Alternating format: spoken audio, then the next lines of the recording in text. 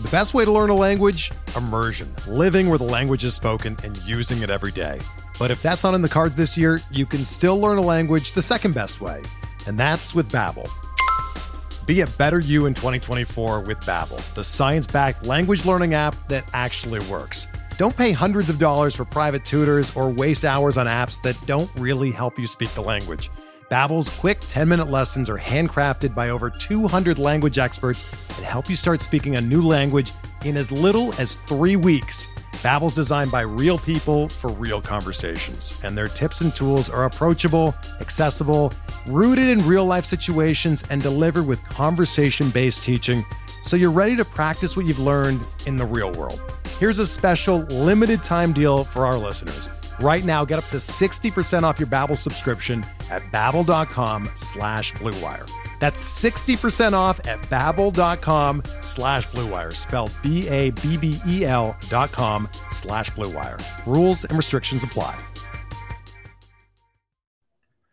Welcome to the RotoWire Fantasy Baseball Podcast, brought to you by Underdog Fantasy and Fantrax. My guest today is the legend Steve Gardner from USA Today, who commissions the leagues of alternative baseball reality, of which we were both obviously participating in this past weekend. Steve, thanks so much for joining me.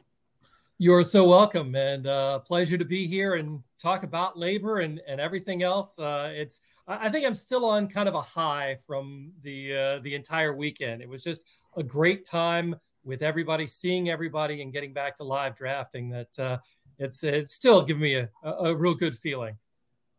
Yeah, I agree. It was just it was such a kind of a positive atmosphere. Everyone was having fun. Everyone was catching up and telling stories and sharing how the personal lives are going.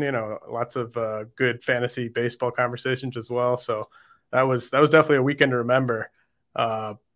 How much? I mean, you mentioned just kind of getting to see everybody. Just how much fun was it for you to finally get back to these auctions? Being in person, everyone being in the same room. Were there any sort of memories or moments that really stand out that as you look back? Well, obviously, having not done this since the 2020 season and having to do all of our labor drafts online, it was great to just get back in the room, get used to having an auctioneer. A little bit of personality, spilling out from everyone. And I think we all like to, think back on things we could have done differently, things that worked, things that didn't work. And when you talk about moments or anything like that, I think anytime you're in a bidding war with somebody, I remember I was bidding on Shohei Ohtani pretty early in the AL draft. And Colton and the Wolfman were going up, and I had it like 31. And I was like, I can't let them have it for that. And so I bid a little bit more, and I wasn't even thinking about having Ohtani on my roster. But if they were going to get him for that kind of price, I can't let that happen. So some of the gamesmanship that you see in the room, that was really fun to get back to. Yeah, absolutely. I had a similar experience with Anthony Rizzo and Ian Khan. I had zero plans on getting Rizzo in that auction, but I couldn't let Ian get him for 16. So I got stuck with him at 17, but I still thought that was a good value. I was laughing on several occasions. You were in bid offs with Brett Sayre, who I was sitting next to, and it was kind of a game of chicken between you two on a few of those guys. Indeed, and we went back and forth. It was all in the same part of the draft too. I know Yordan Alvarez was the guy that we first sparred on, I think, in that regard. And I pushed him up a little bit, maybe out of his comfort zone, but I think he ended up getting Alvarez for 35 or something like that. And then coming back around, I had a couple of guys, Eloy Jimenez, he was pushing me on. A couple other guys, maybe he was in on Byron Buxton as well, but yeah, we had a little back and forth, and he got a couple of those guys, and I got a couple of them, and it seems like at every turn at that point in the draft, we were fighting over the same guys, and that was fun too. So Glenn Colton made a point in our sort of Q&A the next morning about how some people in the room have tells when they're bidding, but he said Steve doesn't have any tells. Do you kind of just, do you think you got a good poker face? Is it because you're in on most players? What do you how do you explain that? I don't know. Maybe it's my face for radio or something, but I think what it is in my strategy or the way that I play the game, I like to have a lot of variety and change things up. So I'm never, throwing out a guy at the same price. Never, really intensely bidding all the time or waiting until, it's going once, going twice. I think that's kind of, I just like to vary things up. And I like to keep things moving as well. So maybe that's part of it. Although it's funny, I was talking with some of the attendees there who were at the First Pitch Florida conference, and they were saying, well, what are your do you do something, you do things during the draft? And we were talking a little bit, and they were kind of giving me some information. And, like when think I have a good team or when I think things are going well, some of my habits. So maybe I'll keep those to myself, but I think everybody has their own little quirks, and maybe for me, it's just trying to do things at least differently every time around. Yeah, no, that makes a lot of sense. And maybe Glenn maybe he has a tell on you and he wants you to think he doesn't have a tell on you. That could very well be. After all these years drafting with those guys, it would not surprise me one bit.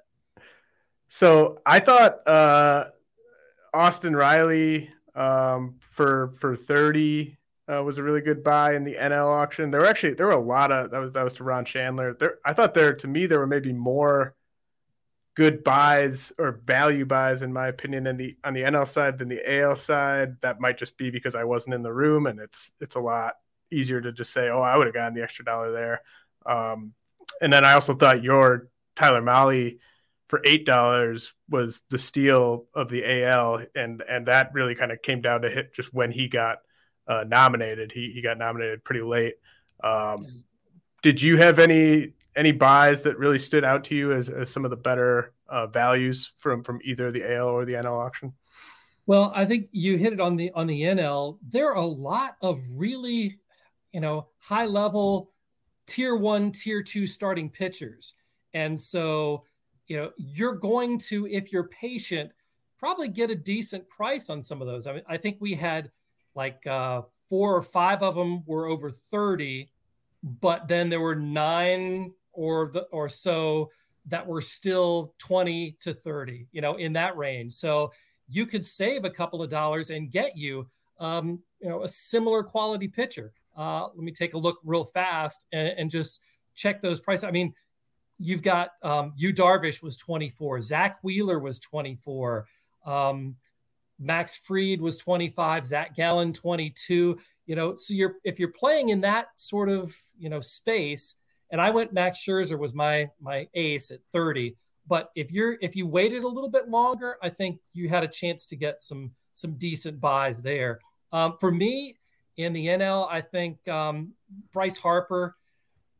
I don't know. I think he's one of those potential game-changing type picks this year in NL-only drafts because, he's only going to be available for half of the season, we think at this point, which leaves you some room to fill that spot in. You can use at any position because he's going to be utility only. So you could possibly get some decent, fillers off the waiver wire, off your reserves. And if he comes back earlier, maybe if he's a couple of weeks earlier and comes back in June rather than July, then that value starts getting even better. So at $14, I thought that was pretty good. And I like my Jesse Winker too, moving from the American League back to the National League in a really good hitter's park in Milwaukee. He was $14 as well. So those are the ones I kind of liked in the NL. And as you mentioned, Mahle in the AL, I kind of like Felix Bautista at 15, considering the way that closers went. And I'm hoping really hard that Brandon Belt is going to thrive there in Toronto. He's going to be healthy. And if so, getting him for $5 in an AL only league is could be huge for me. Yeah, the Harper one, there was some chatter. We had some kind of injury discussions at First Pitch Florida, and I know a couple people were suggesting he might even be back in June. Definitely kind of guesswork there, but getting a player who is arguably a top 5 player in the NL when he's healthy for 14, and then in this league you get to IL him and then fab someone else to slot in there. Yeah, and the fact too, I mean, we saw when he came back in the playoffs last year from the injury how really good he can be, and boy, if I can get that when he comes off the injured list this year, it'll be very nice for my team. Were there any other buys from other managers that you kind of look back on? I know you've been writing up some summaries on the 2 auctions and the mixed league one. Are there any other ones from other managers that really sort of stand out to you as sort of how did we let this guy go for this price? Yeah, there were a handful. I thought, Jonathan India is another guy that I really like. He went for, what did he go for? 14. 14. Yeah, I think he could be really good this season and get back to the form, his rookie of the year form. Some of the other picks, there's so many. I mean, the thing is that this room is so sharp. I mean, everybody is on the ball. Everybody's done their homework. And so it's really hard unless you're getting some of those injury guys. Jacob deGrom went for 23 because of injury questions. That could be really great for Frank Stanfield in the AL because compared to some of the others in the AL, that's a fantastic bargain. Dylan Cease went for 24 and Bieber went for 25, Gausman 25. deGrom can be certainly better than any of those guys, significantly better if he's healthy and can stay healthy. So really, I think if you're willing to take a shot here and there on a guy who's got a little risk, you're doing okay. But otherwise, unless you're waiting until late and you happen to have the hammer to pluck off some of those guys and bid $7 when other people only have $6, it's tough to find bargains in this league. Yeah, that was Jesse Roach in the AL that got deGrom at 23. That's right. Jesse did. I look back. I mean, this was Jesse's first time in the league. He was actually the person that when I was filling out the questionnaire for you about like which team thought did the best. I thought Jesse did really well for a rookie. Obviously, deGrom. He also got Tyler Glasnow for 11, taking on a lot of risk there. Right. But you could see, you're kind of trying to get those high end outcomes. You could see how it could all come together for him. Yep, I did the same with Lance McCullers Jr. too. Just take a shot with some of those guys, and possibly they'll get healthy and be good. It wasn't. I think last year injury guys were not a great risk. If they were supposed to be coming back, in the first month or 2 or 3, but we still keep going back to that well. So I thought Eno Saris brought up a great point that next morning. He was discussing spending $40 for Jose Ramirez, and he's been playing in this league for over a decade. He said that's the first time he's ever spent $40 on a player. But he also made the point that we can all run our sort of valuations, our auction calculators, but at least for him, historically, it seemed like the very best players sort of get a $3 to $5 bump on top of your valuation for them in the actual auction. You didn't necessarily sort of shop in that section of the market. Marcus Semien for 29 was your most expensive in the AL. Max Scherzer for 30 was your most expensive in the NL. Do you typically get priced out on those types of players that we consider, no doubt, mixed league first rounders? Most of the time, yes. And it's partly because I don't dislike shopping in the high rent district, but what it does is, the after effects and the ripple effects when you get into the late stages of the draft to where you don't have a whole lot of money to spend and there are a bunch of $1 players left over. I don't like, fishing in that pool. So what I try and do is maybe go and get those second tier players, get a couple of them even. And then I have some left over to where my last guys that I get on my roster are $3 and $4 guys instead of $1 or $2 guys. Or if they are $1 or $2 guys, they're guys that I want and I nominate and I get for that, price. And if people go an extra dollar on me, I'm okay with letting them go for there. So I think that's one of the reasons why I don't really go all out for those $40 players and $38 players and guys like that, just because of what it does down the road to the rest of your draft. Yeah, and Eno won last year by a very wide margin, and I believe he spent up for Kyle Tucker last year. Didn't have to go to 40 on Tucker last year, but he probably looks back on that as a successful build and and the replacement value, again, if you lose one of those guys, it's so hard to get somebody to take the place and provide you anywhere close to the stats that you're looking to get. So I think that's why generally when I'm successful, I play, in that middle area and it's best for me. And we got a comment here in the chat from Brian Murray, who says in the AL, it is worth spending big on third base, sort of citing the drop off in terms of replacement value there. Absolutely. And, Eno had, if you're going to spend up, especially in the AL, get a guy at a fairly scarce position, get a guy who hits home runs and a guy who steals bases. I mean, you have that little triple play. That's worth the extra bump. So it makes a lot of sense when you look at it that way. Yeah, and you and I spent a decent amount at third base. You got Eugenio Suarez for 15. I got Alex Bregman for 24. But yeah, I mean, there's some teams are going into the season with Gio Urshela or Jace Peterson or Josh Donaldson. Moncada, down in that area. Yeah, so it does fall off in the AL. Okay, we're gonna head to a quick message from our sponsors, and then Steve and I will be back to talk about the two labor leagues, NL only and AL only, which I got to witness this past weekend. We're driven by the search for better, but when it comes to hiring, the best way to search for a candidate isn't to search at all. Don't search, match with Indeed.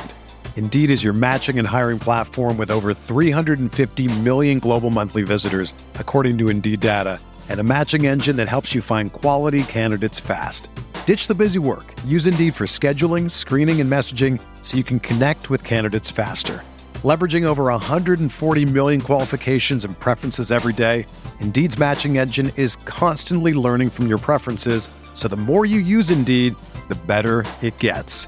Join more than 3.5 million businesses worldwide that use Indeed to hire great talent fast. And listeners of this show will get a $75 sponsored job credit to get your jobs more visibility at Indeed.com/Blue Wire. Just go to Indeed.com/Blue Wire right now and support our show by saying that you heard about Indeed on this podcast. That's Indeed.com/Blue Wire. Terms and conditions apply. Need to hire? You need Indeed. Everyone knows therapy is great for solving problems, but getting therapy has its own problems too, like finding the right therapist, fitting into their schedule, and of course, the cost. Well, BetterHelp can solve those problems. It's totally online and built around your schedule. It's surprisingly affordable too. Connect with a credentialed therapist by phone, video, or online chat, all from the comfort of your home. Visit BetterHelp.com to learn more and save 10% on your first month. That's BetterHelp, H-E-L-P. The fantasy baseball season is underway, and there's no better place to play than Underdog Fantasy, the easiest place to play fantasy baseball. Right now, Underdog has MLB Best Ball tournaments live, including the Dinger, which has $500K in total prizes. In Best Ball, all you do is join a contest, draft your team, and that's it. There are no waivers, no trades, and no in-season management. Draft 20 rounds of players and get the best cumulative scores in your starting lineup. 3 pitchers, 3 infielders, 3 outfielders, and 1 flex each week of the regular season. Getting started is simple. Go to UnderdogFantasy.com, sign up with the promo code RWMLB, and not only will will Underdog double your initial deposit up to $100, but you'll also get 6 months of our RotoWire subscription for free. Again, that's Underdog Fantasy, promo code RWMLB. Draft your 100K Dinger team today. Fantrax is the most customizable fantasy platform in the industry, offering the greatest fantasy experience for your dynasty, keeper, redraft, and best ball leagues. If you are on another site and you want to move your league to Fantrax, that's easy. You can customize your league settings. They've got the best player pool in the industry, all the minor leaguers. They've got guys who aren't even in professional baseball yet. They've got guys from overseas in the player pool if you're doing an open universe dynasty league. It's also the best site, I think, to sort statistically. You can use advanced statistics to sort for free agents. That's where we have the Highlander Dynasty Invitational. I play in several other dynasty leagues on Fantrax, so I really can't recommend it highly enough. Sign up for free today and be entered to win an official MLB jersey, a signed jersey from Vladimir Guerrero Jr. Simply go to fantrax.com/RotoWire and sign up today. That's fantrax.com/RotoWire. Fantrax, the home of fantasy sports. Okay, Steve, we're back. Someone in my like AL Labor recap article commented that it seemed like I was sort of too much of a slave to my pre-draft values, and that I might not compete as a result of it. There were some managers who openly admitted to kind of going over their price on a player here and there to make sure that they got their guy. Maybe going into the auction with the strategy of getting a specific player. That's something I did last year, and I kind of, I wanted to try to actually be a slave to my pre-draft values this year and sort of see how it went. You'll have players like Derek Carty and Ariel Cohen who will tell you generally shouldn't spend more than you have a player valued at. But where do you sort of fall in that kind of line of thinking in terms of being rigid versus being more flexible in auction? Yeah, I think I'm way more flexible than maybe just about anybody in labor, just because I don't do my own statistical projections. I kind of take a look at the league. I do rankings, but I look at how the players are in comparison to each other in terms of overall value and category value. And I just sort of have them there, and I have kind of guide values, but I don't think we can be so precise. I think that's one of the things when people look at anybody's projections, it doesn't matter who it is. You look at a projection for a particular player or several players and say, and we had a session at First Pitch about different kinds of projections and which players are hard to project and which players maybe are a little easier. I look at those and say, we can't get as close as we want to. We can't get anywhere near the actual value that they're going to have. So let's look at these players in relation to the other players. And once you start getting the players off the board and you see who's available, the values change. And it's really hard to, if you're sticking to these values that you have brought into the draft and they're changing as the draft is going on, then you're going to miss something. And that's the way I look at it. I have a certain amount that I plan to spend on a position grouping, like first base, third base, corner infielder, or for my outfield, based on kind of the depth of the league and what I see are the strong points and the weak points of the player pool.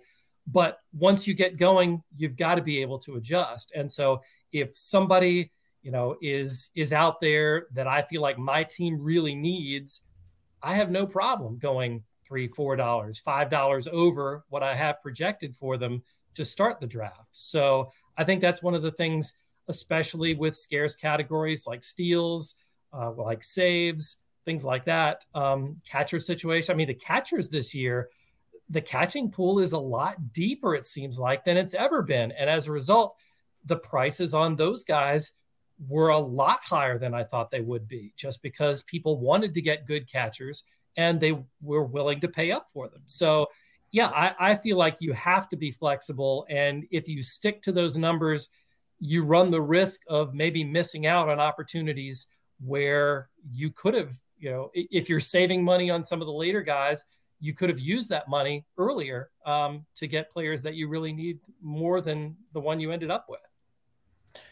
Yeah, I want to touch on a couple of things you said there. Yeah, I definitely felt, and this is probably the case every year, but I felt, at least in the AL auction that we were both in, anyone, it seemed like almost anyone who had a chance to steal 15 plus bases, no matter how bad of a hitter they were, was getting really priced up. And I blame Larry Schechter for about half of that. It seemed like he was in on every single guy who was going to steal bases. Yeah, I felt the exact same way. And as a result, I mean, I got Marcus Semien early and figured, I'll be in good shape with him because he'll give me power, he'll steal some bases. And then I felt like everybody was just getting pushed up and up and up and up. I mean, Cedric Mullins was at 28. Esteury Ruiz was 15. All those guys that maybe you wouldn't necessarily, although I like Mullins too, but further down, I ended up having to jump in and get Adalberto Mondesi, or else Semien might have been the only guy that I had that would get double-digit steals. So, and Mondesi's hurt, and who knows what he's going to do when he comes back or when he's going to come back. But at least the threat of him being able to run and steal bases, I felt like I needed that. And I pretty much just passed on all those guys and figured I'll get a roster that's stronger elsewhere because we can trade. Maybe if I need to, I'll look for steals, on the trade market later on in the season. Yeah, I'm kind of in a similar boat as you. I actually ended up feeling fortunate to get Akil Baddoo for 6 in the AL. But other than Baddoo and maybe Waters, maybe Nick Gordon, I'm really relying on Oswald Peraza to get to 20 steals, and Jose Altuve I could really use to get to 10 steals, and be nice if Vlad chipped in some. But the point about trading is key here, because that is a category, kind of like with saves, where whoever is leading that category is going to look at their standings in July or August and kind of decide that they could probably flip some speed or some saves for help elsewhere. So yeah, I think with the new rules this year, we really have no idea how much it's going to increase stolen bases and what part of the player pool will benefit the most. I tend to think that maybe the upper level guys might steal 10, 15% more, but the bulk of the extra steals might come in those 10 to 20 steal players. So perhaps it may be easier if steals are more prevalent during the season, and we have pretty good indication that they will be. It may be easier to buy steals or trade for steals during the season, because the people that made a point of getting guys who will run are going to have a lot more extra, and possibly we can leverage that, you and I can, later on in the season to our advantage. Well, we might be competing and we might be being positioned against each other in trade talks. If we're not bidding against each other in the room on these guys, then we'll be negotiating and trade deals against each other, perhaps. So we mentioned third base, in kind of in passing in terms of being a shallow position in the AL. Were there any other positions that kind of stood out to you since you're in both auctions where you were sort of like, oh, it really falls off a cliff at this spot in the American League or in the NL, I definitely want to make sure I get kind of one of these top 5 or 6 guys at this position. Were there any positions like that?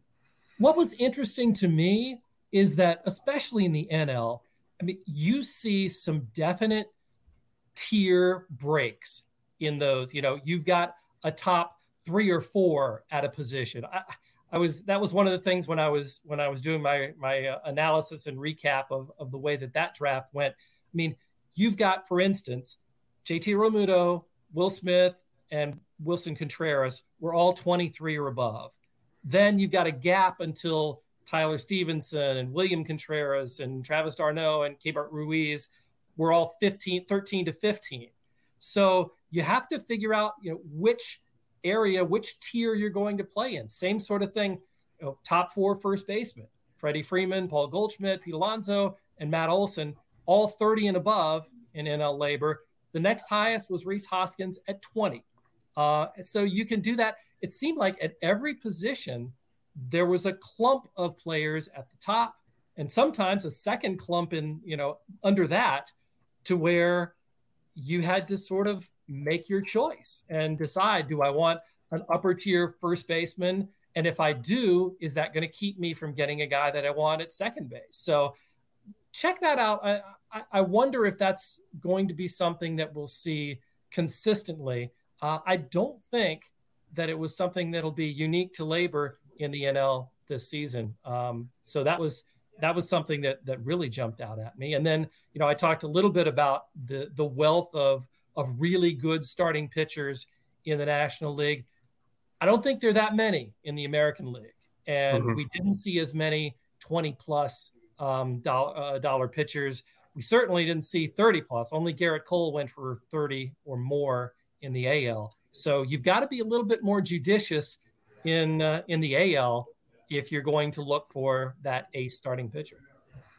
And you brought up catchers.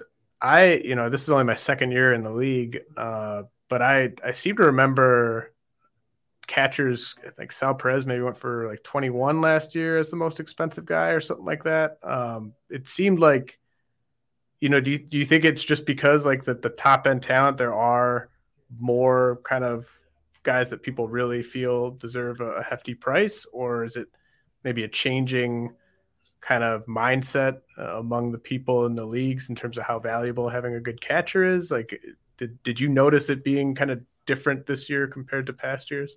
Yeah, I did. And I think really the greater factor, more so than any change in philosophy or the new people that we had in the NL, it's just the catching pool has gotten so much better. I mean, you look at Adley Rutschman when he came up and what a difference maker he was last year. You've got MJ Melendez, who came up and made an impact himself and, is playing in the outfield. There are a couple of guys that do have kind of that dual position eligibility. Tyler Stevenson was one of the guys that I got in the NL draft. And I was, I try not to target players specifically, but he was one of the guys that I felt really has a chance to break through this year because he's not going to catch every day. He's going to play a lot of first base. And David Bell said that he wanted to do it that way to give him a break behind the plate because he got, he lost a lot of time due to a concussion and a collision, last year. And he was one of their best hitters before that. So I think William Contreras coming up playing, DH. And I think too, you add the DH to the National League, and a lot of those teams have kind of looked at the strategy of giving your catcher a break, especially a good hitting catcher, and just having him DH so that he's a little bit fresher, can last the season.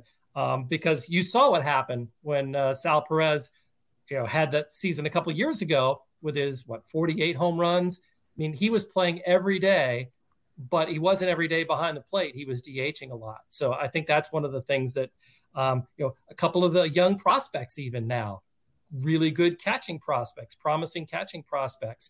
So you add those guys to the player pool, and now that catcher, especially in 2 catcher leagues, that second catcher doesn't have to be a dead spot that you just churn through during the season. You can actually get some guys that can be productive, in both of those catcher positions. Yeah, you had, and you got Dalton Varsho, who has emerged as a top Exactly. 2 or 3 catcher, and he's going to be playing every day in the outfield. And Greg Ambrosius and Sean Childs got Varsho and Rutschman for a total of 46. Yeah. And then I also thought there were, kind of looking back on the NL, and I was in there for most of the auction. I really, I don't have Francisco Alvarez anywhere, but I really thought Greg and Sean getting Francisco Alvarez for $1 was a really nice buy in the NL. I know he's UT only, and they also got Endy Rodriguez, another catching prospect. But man, that just seemed like a really good value in an NL only, getting Francisco Alvarez for $1. He came out really, I think, in the first round. Somebody nominated him. In fact, they may have nominated him. Right? Yeah. I can look back, but I think they did. Well, and yeah, it's like the room was kind of stunned, and I think that's one of the great things about doing these live auctions is you never know what's going to happen, and the way that people react. We didn't want to fill up our UT spot. Shohei Ohtani hadn't come out yet, and although he can move between utility and pitcher, which is another great thing that why I was bidding on him, but those UT only guys in the American League, you want to keep your options open. And that was a smart move by them. I don't know that necessarily they were aware of Alvarez. The UT only part. Yeah. But yeah, I mean, that's they've corrected themselves, didn't seem to miss a beat and didn't worry about it going forward. Well, either way, yeah, it definitely worked out. I think you're right. Probably, everyone else knew that he was UT only, and that is not something you're necessarily looking to do. Is like first 10 minutes of an auction, fill your UT spot. So that played to their advantage, I think. Yep, and you look at how many people, and again, that was in the NL, not the AL, but just in general, people don't want to fill up their UT spot. Because there are opportunities. You never know what's going to happen later in the draft. And there are a handful of guys that are pretty decent, in terms of UT onlys, the JD Martinez's and the guys, Nelson Cruz and Matt Carpenter in San Diego. Shea Langoliers, also UT only. So, and I think one of the smart things too, in labor, especially with catchers, you only need 5 appearances at a position to gain eligibility. So that kind of opens the door for, Alvarez is going to be pretty quickly, assuming that he does see time behind the plate and he's there from opening day, going to gain that catcher eligibility pretty quick. So that's also something to keep in mind. Know your rules. Right. And since they took Endy Rodriguez, they will, they'll be able to shuttle him down to the minors once he gets sent down. Exactly. And then at that kind of a week later, they'll be able to slot Alvarez into the catcher spot. So you mentioned like the new blood in the league. I think there were 4 first-time labor participants in the AL and NL side of things. And then there were also some veteran participants who were joining the NL league, and it might have been you. I think someone commented when we were kind of recapping the NL auction that next morning that it's sort of the bidding sort of seemed just more normal than everyone was sort of used to, because nobody was kind of trying these outside the box strategies, or nobody was kind of doing just kind of weird tendencies that really kind of stick with you, and you sort of remember, oh, this guy always does it like this. Are there any sort of memorable outside the box strategies or tendencies from managers that you can kind of recall from the long history of labor that really kind of stand out to you? Oh, sure. We were talking, in fact, after the draft on Saturday night about, hey, remember when, some of the old timers were sitting around the table and talking about the famous Larry Labadini $9 pitching staff, where he just went all in on the hitting. and threw away the pitching. It didn't work, but he did win a labor title, I think maybe the next year with a modified version of that. So yeah, I think some of the things, strategies that we know now kind of evolved out of labor. Ron Chandler, who was back, you talk about the newcomers. Ron Chandler came back after being out last year. He was in the mixed labor back in 2020, and then took some time off and was pretty much going to call it quits and playing in the industry leagues. But he came back. We were down in Florida in his backyard, and he couldn't resist an opportunity to draft with us. And he came back for the NL. And Ron, developed the Lima plan. And for those who haven't been, students of labor history and fantasy baseball history, it's called For Low Investment Mound Aces. And it was basically named after Fernando Lima. Jose Lima? Jose Lima. Yes, that's who it was. So anyway, and who was a key to that kind of strategy, Jose Lima. And so anyway, those types of strategies you can develop, and labor was originally kind of that petri dish for people to try out new strategies. I tried one time to punt batting average in labor, and it failed spectacularly. You learn from that. Hopefully, you learn from your mistakes, and you get to where you're, comfortable with doing what you're doing. But that's the fun thing. You know that Doug Dennis is probably not going to spend a whole lot on pitching when you go in the room. Lenny Melnick was famous for never drafting a closer, but always tossing him out there for everybody else to feed on. And so you get to try out, the different types of strategies, and hopefully figure out what works best for you. But it's been awfully fun to see the cast of characters that we've had cycle through labor and trying to spot what they're doing before they completely do it, and then maybe thwart them a little bit. That's kind of fun. Yeah, that Saturday night after labor, I mean, that was kind of a whirlwind, because we got kicked out of our banquet hall, and we kind of had to finish up the reserve round out on the patio area, and then afterwards, we were hanging out and talking about back in the day stuff. That was a ton of fun. Getting to drink Coronas with Greg Ambrosius in his final year in the league is certainly right. a highlight.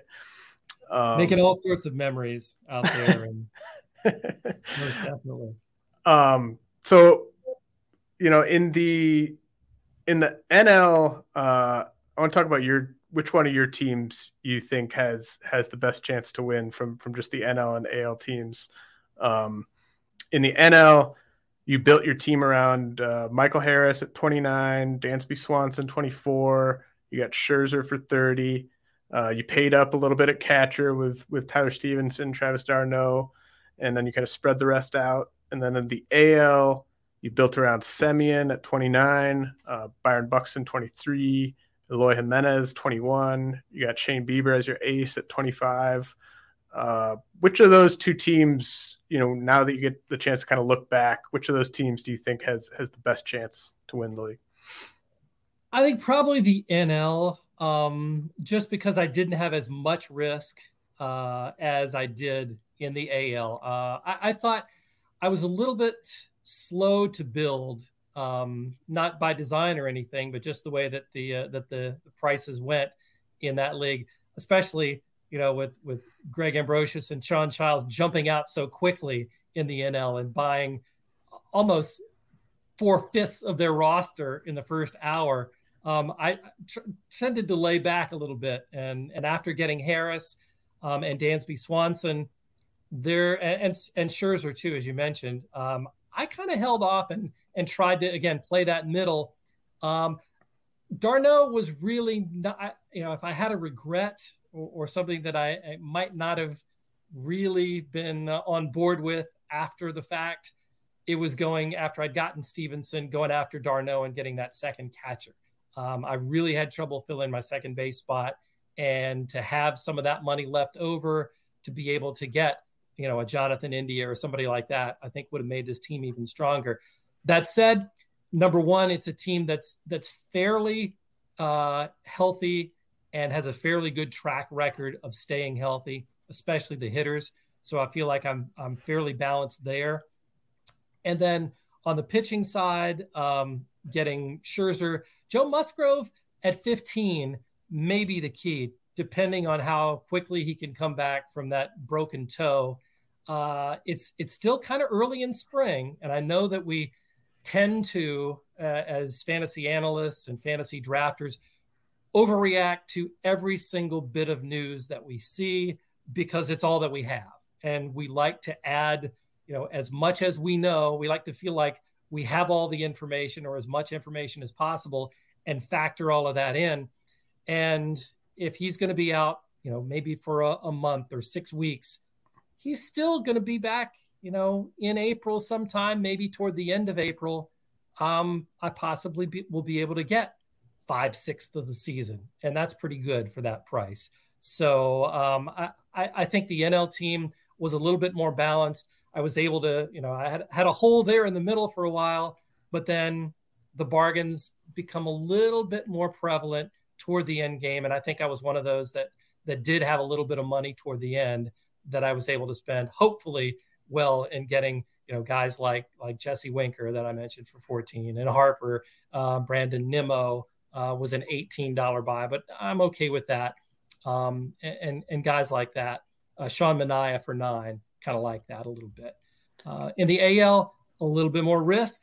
I had, obviously, when you have Mondesi and Buxton, you're going to have an awful lot of hope as your key element. But otherwise, I think that's a pretty solid team, except for the speed that I have. Yeah, I mean, to your NL team, I thought Camilo Doval for 13 was a really nice price compared to the other closer prices, both in the NL and the AL. There were guys Bautista was a great price for you in the AL on the closer side of things too, but I think closers went for more, at least in the AL, than I remember them going for last year. Yeah. I think I might have been the person who, I don't think I threw out Emmanuel Clase, but I at one point had him at 21, and then he goes for, I think he went for like 25. And I don't think that's a bad price or anything, but I was just surprised because last year I think he went for like 19 or 20. So I think getting Doval at 13 and even getting Dylan Floro for 5, I think that's a nice kind of start to kind of finishing top third in saves, I would think, in that league.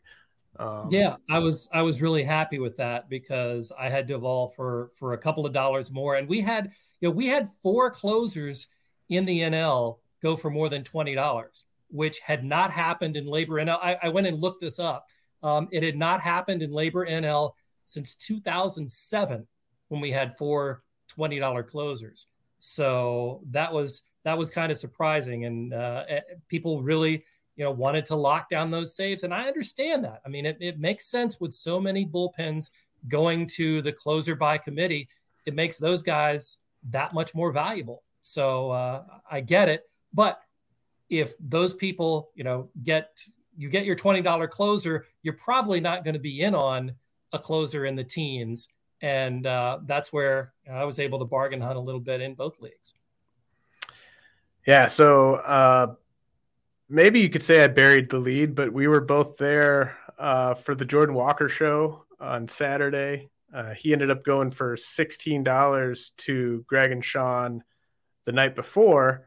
But I was kind of lamenting that it would have been great if AL had gone first and then NL had gone second, so that we could sort of see what Walker would have gone for, because not only did he go 4 for 4 with 920 feet worth of home runs and a double, and he was just wearing out that left center alley, but he did so in front of, I don't know, 24 fantasy analysts, 30 fantasy analysts. At least, yes. I mean, it was included. Tickets to the game was included as part of the package for first pitch. So there were nothing scheduled, no sessions scheduled. It was, let's go watch baseball. Beautiful day. And you couldn't turn that down. And especially the chance to see Jordan Walker. And he played the whole game because the Cardinals traveled. So you got to see him get 4 at-bats. And it was, I'll tell you, James, I don't get to see as many spring training games as I used to. Used to be able to go for a week in Arizona, a week in Florida, and do all sorts of reporting and everything else. But for all of the games that I've seen that I can recall, I don't think anybody has been more impressive in one single game at spring training than Jordan Walker was. I mean, everything was hit on a line. It was hit hard. And, the 2 home runs that he hit, both of them were on 2-strike counts too. So, I mean, just process that. And as you said, if we had the NL draft that night instead of the night before, I mean, we could have seen him. And I think you'll definitely see this once, the new ADP numbers, revised ADP numbers start coming out. He's going to be up there, top 200 overall, maybe top 150 overall, just because, I mean, are you going to keep Jordan Walker off of this team? Are you going to keep him out of the starting lineup? I don't know that the Cardinals are going to be able to do that. He's just playing his way onto the roster. Well, yeah. And this, it's so funny. The first home run he hit, we're there sitting with probably, I don't know, there were probably 20 people just right around me that I'm having conversations with. Mm-hmm. But Jordan Walker comes up and I'm like, look, I'm focusing on this at bat. I'm not turning. Don't talk to me. That's right. But then someone was trying to get to their seat. And so I had to get up and let someone walk past me and get to their seat. And he hits the home run as I'm standing up to let this person walk past me. But thankfully I look over and there's Eric Cross and Jesse Roche both have their cameras out and they're sort of, quickly trying to type out a tweet. And then I go and search Jordan Walker on Twitter, and Jeff Ponce, who is sitting behind the plate, he's already got the video of the home run up. So, there wasn't instant replay in that ballpark, but there was instant replay on Twitter from all the people that were at the park. And, I think that's just Jordan Walker being, considerate of us, that when he came back up, right. in his last at bat, that he showed exactly, when we had a nice, good view of it, unobstructed, he put one out, over the concession stand. Yeah, I mean, it's just like, in baseball, thank you, Jordan Walker, for being so reliable, because everyone had their cameras out then for the rest of his at bats, right. And he didn't disappoint from there on out. It's funny. I'll just throw this out. When you talk about being able to have a history of labor and times that we've been to the fall league and seen the Fall Stars game and some of the games out there with some of the top prospects, one of the things that the veterans like to talk about was, remember that time when we saw the Cardinals when they had that guy named Albert Pujols that wasn't expected to make the team but was really impressive in the fall league? Yeah, it was great. I think that may be our Pujols moment, is watching Jordan Walker in spring training at first pitch. So, of course, we had Derek Carty then on Sunday morning, who I believe you mentioned Saturday night has the highest winning percentage in labor history. I think you have the most total wins, but Derek Carty, I think you said, has the highest winning percentage in labor. And, of course, he was trying to pour cold water on the whole thing, just kind of mentioning, bias and just being realistic about projecting rookies. So do you think this is a case where, you mentioned the ADP and how much he's going to climb? Do you think this is going to be a scenario where he's just overpriced going forward because of this spring, or was it so impressive that you kind of want to get a piece of the action? I'll tell you, I probably will want to get a piece of the action somewhere just in case. I mean, it's impossible, for him to live up to the standard that he set in front of us, in that one spring training game. So yeah, I think his value was already on the way up when he had he had a home run in his first spring training game. So, I mean, this wasn't even the beginning of the Jordan Walker hype volcano, but I think inevitably you're going to see him fail at some point this season. I mean, it's really hard, and Julio Rodriguez did it last year, to jump from AA to the major leagues, at age 20. But, even Julio Rodriguez had some slow points last season, had some slumps, had some issues, and the learning curve was there. Still an extremely valuable fantasy player, but I think the same sort of thing we have to kind of take with a grain of salt. I don't know that I'm as down as, or maybe as ultra realistic as Derek is, because I like to kind of go along for the ride. I like to dream on these young guys. And so, yeah, maybe I'll try not to be overly aggressive. I did that when Jose Abreu came up. I remember feeling like that people weren't giving him enough credit, and we didn't really see, this kind of performance in spring training. But I was on Jose Abreu in practically every league I could get him in, and it worked out for me.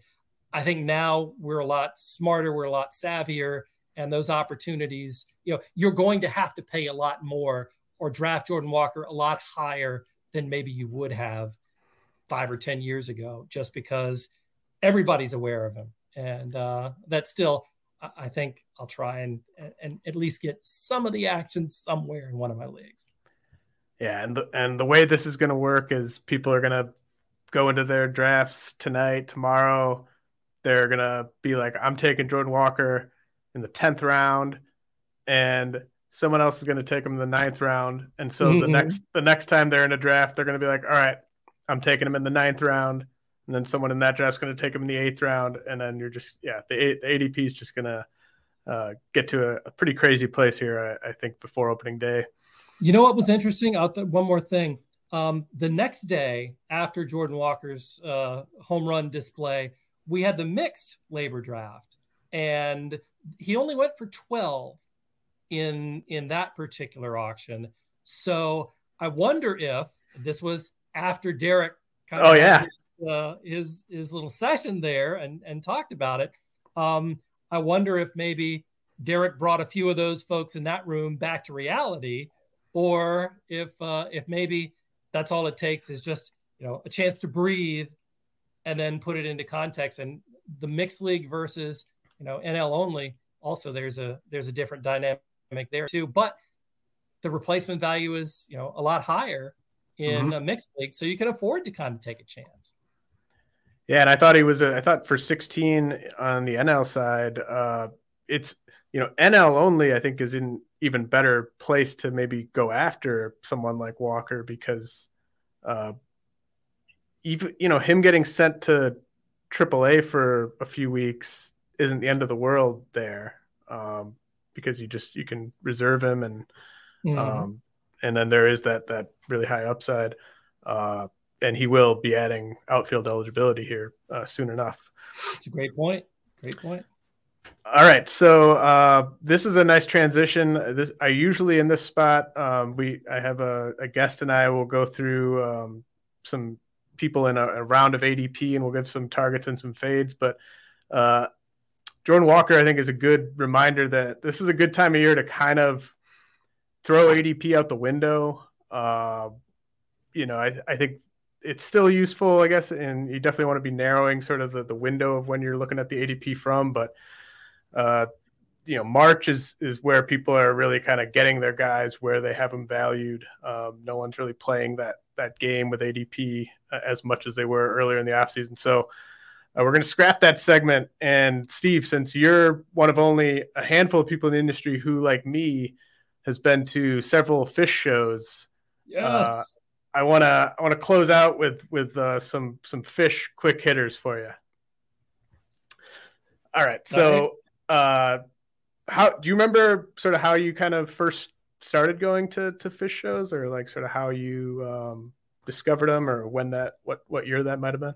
I will tell you, I was at a fantasy sports conference in San Francisco, and I ran into one Howard Bender, Yeah. And I had just started bopping around on my satellite radio and had come onto the Jam Band channel and had just sort of familiar in passing with Phish, but I kind of liked what I heard and ran into a notorious Phish head in Bender at this conference, and we just started talking, and we hit it off wonderfully. He said, "Hey man, I've got a couple shows on disc, and I can send them to you," and all of this. And so we struck up a friendship over fantasy baseball and Phish, and the shows he sent me were fantastic. And from pretty much that moment on, I was like, I need to listen to more of these guys, and I need to go see some shows. So I think I saw my first show. I missed the 1.0 and the 2.0 eras and came in probably around 2013. I saw my first show and have tried to, if at all possible, get to at least one somewhere every year since then. That's awesome. Yeah, I think we've got a sort of similar time frame, I guess. I think I probably went to my first show in like 2009, maybe, kind of right when they got back together. And Bender, of course, is probably the most famous fantasy analyst or just famous Phish fan among fantasy analysts. And Right.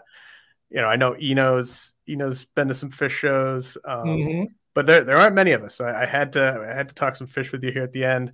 Do you know how many shows you've been to total? I have the count is 15 at the moment. So I'm not somebody who can get up and travel. Generally during the summer there's baseball that's going on, and so I don't get a chance to go everywhere. But like I said, I've tried to kind of hit one or two if they come near me every year, and I kind of held up my end of the bargain there. I think you've got me beat. I think I've only been to a dozen. Okay. Only a dozen. But you're in kind of a better part of the country, I think. Yes.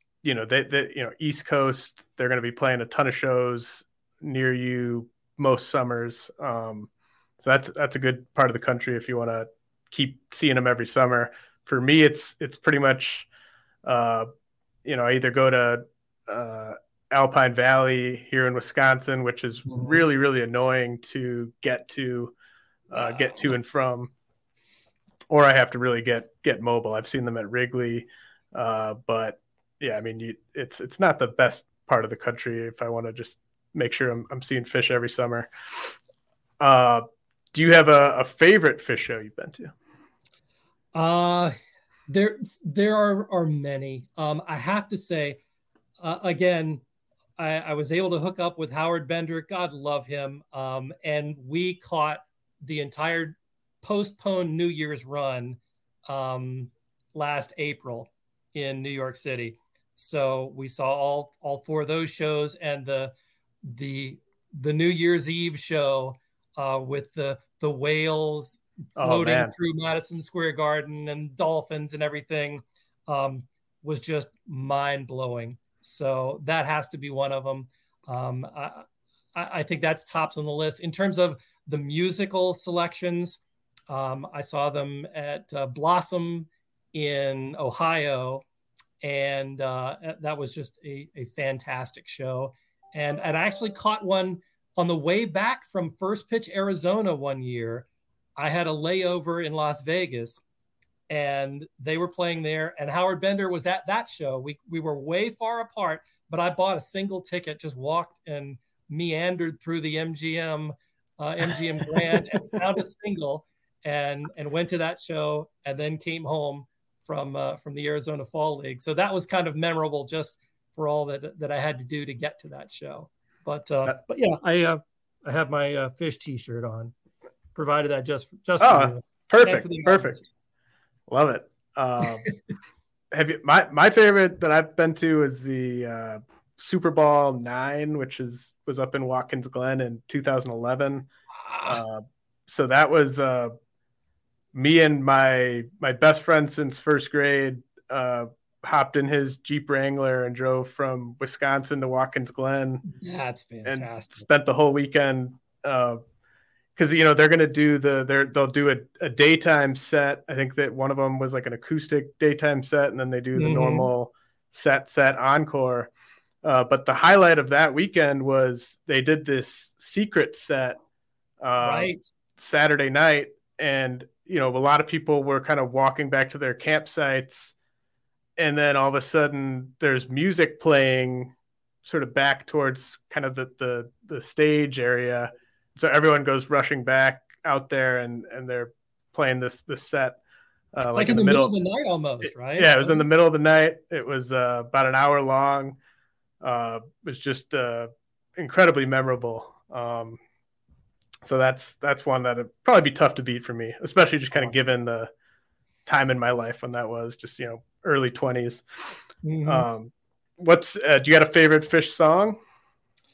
Oh dear. To have them to see live, favorite song to see live. I'll tell you, I got my first Fluffhead this New Year's run in April. So that was very memorable. But there are so many. Obviously, you get your Tweezers, your Chalk Dust, Mike's song, Harry Hood. There's so many of it. It's funny. We had once upon a time, Howard and a couple other guys in the media industry. We actually had a Phish song draft that we did, and it was a snake draft, and it was really fun because Tweezer was the first overall pick, and then as we went through the snake and everything, we came back to the team that had the first pick. The last pick was Tweezer reprise, and Perfect. so it just seemed like all was right in the world. Yeah, I would probably have to go with Harry Hood for me, but yeah, I mean, honestly, Tweezer reprise is one of my favorites as well. Yes. The great thing is on some of the Fox broadcasts of Super Bowl or whatever, Jake Jolly has his controls on the music, and you can listen real hard and say, hey, there's a Phish song. There's another Phish song going in and out of the commercials and everything. That's a fun little sport. I've definitely noticed that. I didn't know who was behind it. I've known for about a decade that somebody behind the scenes there is a big jam band fan. That's funny. It is. Okay, so last question related to Phish. Have you checked out or heard of the band Goose yet?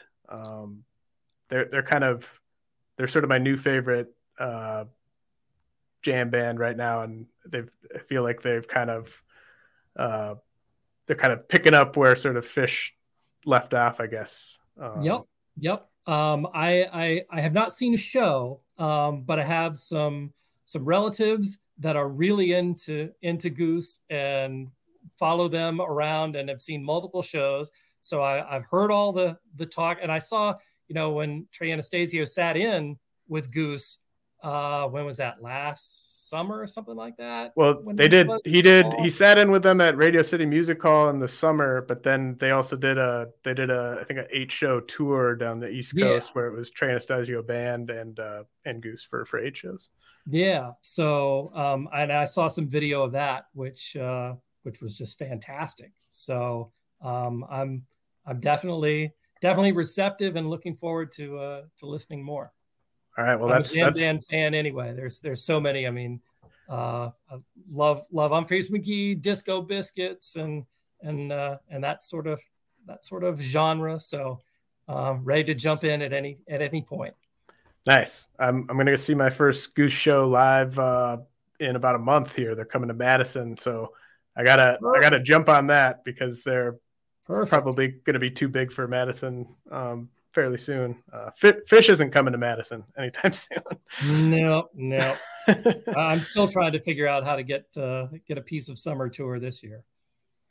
All right, Steve. Well, this has just been great. Really appreciate you taking the time. Do you want to let people know, you got any more labor recap stuff in the hopper or anything like that, or anything they should be on the lookout for? We're going to have the big thing, I think, is the Sports Weekly Fantasy Extra issue, which is coming out on March 15th. We affectionately refer to it as the Leviathan because it has all of the recaps of AL labor, NL labor, and mixed labor, along with our fantasy rankings and everything. It's our big preseason blowout.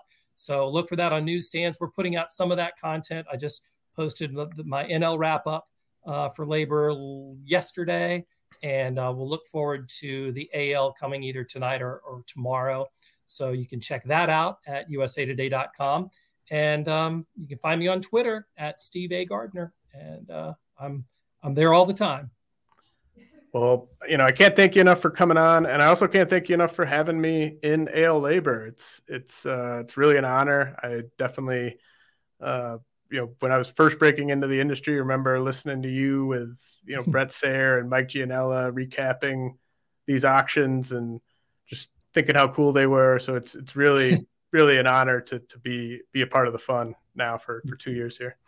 Absolutely. You're a great addition to the league. And I appreciate, everything that you're doing for the industry. And you really held your own, I think, in this year's draft too.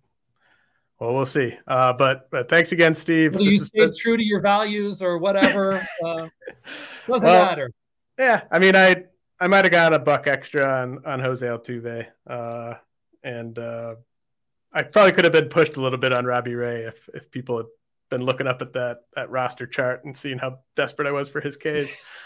All right. Well, this has been the RotoWire Fantasy Baseball Podcast brought to you by Underdog and Fantrax.